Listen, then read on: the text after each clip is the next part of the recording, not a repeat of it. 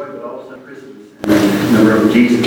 And you parents or family or church people, you'd like a copy of that. You'd like to have a copy of that. I'm sure we can give it to you, but I'll probably Facebook either today, tomorrow, or short Christmas day, so you can Facebook, Christmas page and see that and watch it as many times as you like, share as much as you like, Christmas story again.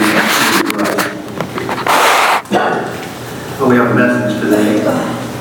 A message that's wrapped up in good news. Message. Christmas and the scriptures we heard our kids share today. There's several verses, but one verse in particular, verse 21 of Matthew chapter 1. She, Mary, will give birth to a son, and you are to give him the name Jesus, because he will save his people from their sins. Well, it's beginning to look a lot like Christmas. It's beginning to look a lot like Christmas, whether we are ready or not.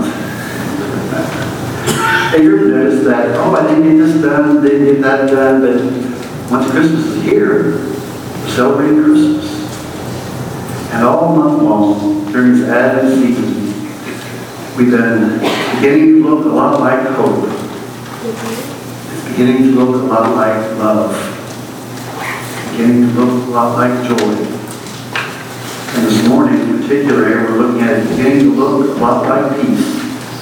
The peace that Christ gives humanity to save all people from their sins. Well, today is a special day, like Christmas Eve, is the number 24. And for those who are regular amongst us as well, here we go, number 24. It's the 24th of the month. And this is the day of the month that our church prays for our communities. We want to continue praying for our community that more people know Jesus Christ as the Lord and Savior. That's one thing about the 24th. But the 24 also is a reference to Matthew 7, verse 24. Everyone who hears these words of mine and puts them in practice is like a wise person who builds a house upon the rock. So the 24th of the month, using that verse, here's what I believe Joseph learned when he found out that he was going to be a dad, a stepfather.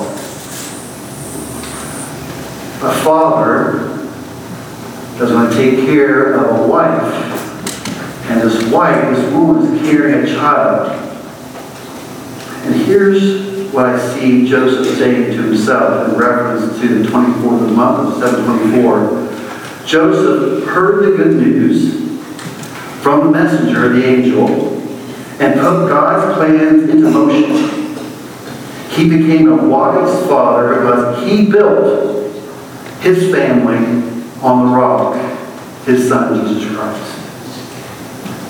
Joseph put in motion what he heard from God. And that's what we are about here. So the 24th of December, I believe there's 7 things, quickly mind you, 7 things that we can learn from Joseph's holy movement. I already talked about a few of them already. The first one is hope. When he encountered the angel and the message, hope awoke. He saw his life journey in a different way. That's what I said a few weeks ago. Hope allows you to see things in a different way. The wise men, when they encountered the baby Jesus, they left a different route. When you have hope, you see things in a whole new way. And you do things differently. He became a husband to an already pregnant woman.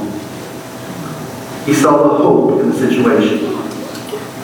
The second thing we learn from Joseph is the word love. Love flowed free. Joseph accepted God's love gift, the baby Jesus. God loved himself. And he willingly sacrificed his reputation, his livelihood, the way he was going to go. He willingly sacrificed to bring love into the world. He willingly did that. Hope, love, joy. Joy, verse 4. The messenger brought the good news of Jesus Christ. And the angel says, I bring you good news of what? Great joy. When we plan peaceably, it brings joy to the plan. There's something about joy that allows us to, when it's well up inside, allows us to take that journey into the unknown. Hope, love, joy, peace. Peace reigns. Jesus Christ is Lord. And the scriptures in Isaiah calls this Christ the Messiah, that he is the Prince of Peace. The angel told Joseph, what? Don't be afraid. In the children's drama, you saw the pieces of paper. Do not be afraid. But the angel is saying, I'm going to give you peace. There's nothing to fear here. I'm going to give you peace. Have you ever found out in your life when you finally decide something, this is the way I'm going to go? Or for the president, for the uncle, how in the world will get this? What am I going to get my uncle? And you finally find it. And you get a sense of peace. You know what the plan is. Joseph. God's plan became Joseph's plan, and he experienced peace. The next thing I see Joseph here is that we see Joseph getting a bit of wisdom. Wisdom takes hold. In Proverbs 24, verse 3, it says, by wisdom a house is built, and through understanding it is established. God gave Joseph the wisdom he needed to care for a son that wasn't his. To usher in and to protect this child in the wisest ways that he could. Wisdom took hold of him. You might say Joseph became the wise father of the son. Now we know Joseph was a carpenter. And I see Joseph taking the young boy Jesus, teaching him the trade of how to build.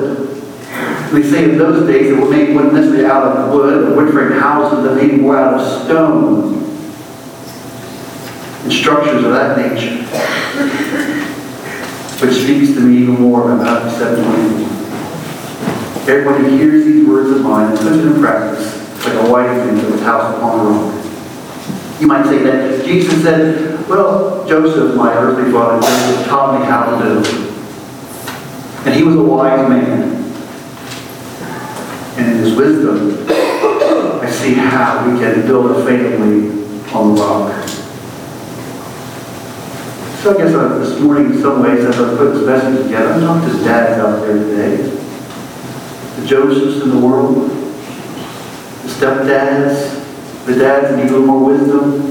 The dads are trying to make a plan for their lives, for their own lives, for the lives of their family, the people they're taking care of. Pray for wisdom. If you pray for wisdom, dads, I believe I will give it to you. Well, the sixth thing that I see that we learn from Joseph, that he finally had a future. We don't know about Joseph beforehand. We do know that he wrestled quite a bit. In the scriptures this morning, the scripture says, before they came together, she was found to be pregnant through the Holy Spirit. Because Joseph was a husband who was faithful to the law and did not want to expose her to public disgrace, he had a mind to divorce her quietly. But, the scripture says, after he had considered this, an angel appeared to him in a dream. In a dream. And the angel showed him the future. And this future that the angel gave Joseph was a future of promise. Or in our prayer we prayed for almost a year, over a year, future fruitfulness. His future began with fruitfulness. The angel said, You're going to have a son, and the son is going to be named God with us. That's the promise. A covenant between God and His people to show us the way, to the direction that we're to go in. And Joseph knew the way. He took his bride and soon-to-be baby to Bethlehem. And he took care of her. Mary had the baby. Mary gave birth to the baby. And finally, when the birth came, he knew what the name was going to be. He knew his name is Jesus. And this Jesus is the one who's going to save the people from their sins. So the last thing that I think we learned from Joseph is the word movement. Because while he was having this dream, and after he had it, the scripture says that Joseph woke up and he put it in motion what he heard from God. He put it in motion what he heard from God. And just so happens, there's another verse 24 of chapter 1. And it says, when Joseph woke up, he did what the angel of the Lord had commanded him, took Mary home as his wife, and he gave him the name Jesus. What has God given you to name and to claim as your own? Joseph claimed Jesus as his own. Well, what has God given you to claim as your own? And what can you name? This is mine. This is God's given to me for your benefit, for the benefit of your family, for the benefit of God's kingdom. See, everyone who hears these words of mine and puts them in motion is like a wise person who builds a house upon the rock. Before I pray this morning, a couple of praise and prayer, and we'll pray for the people that are on our prayer list today. We need to pray for the family and friends of Dale Clem, who passed away recently, so prayers for the Dale Clem family.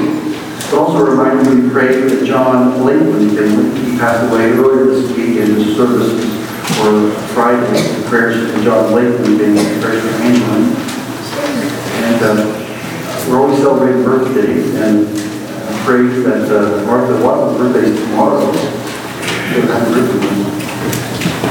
Maybe say your birthday yet.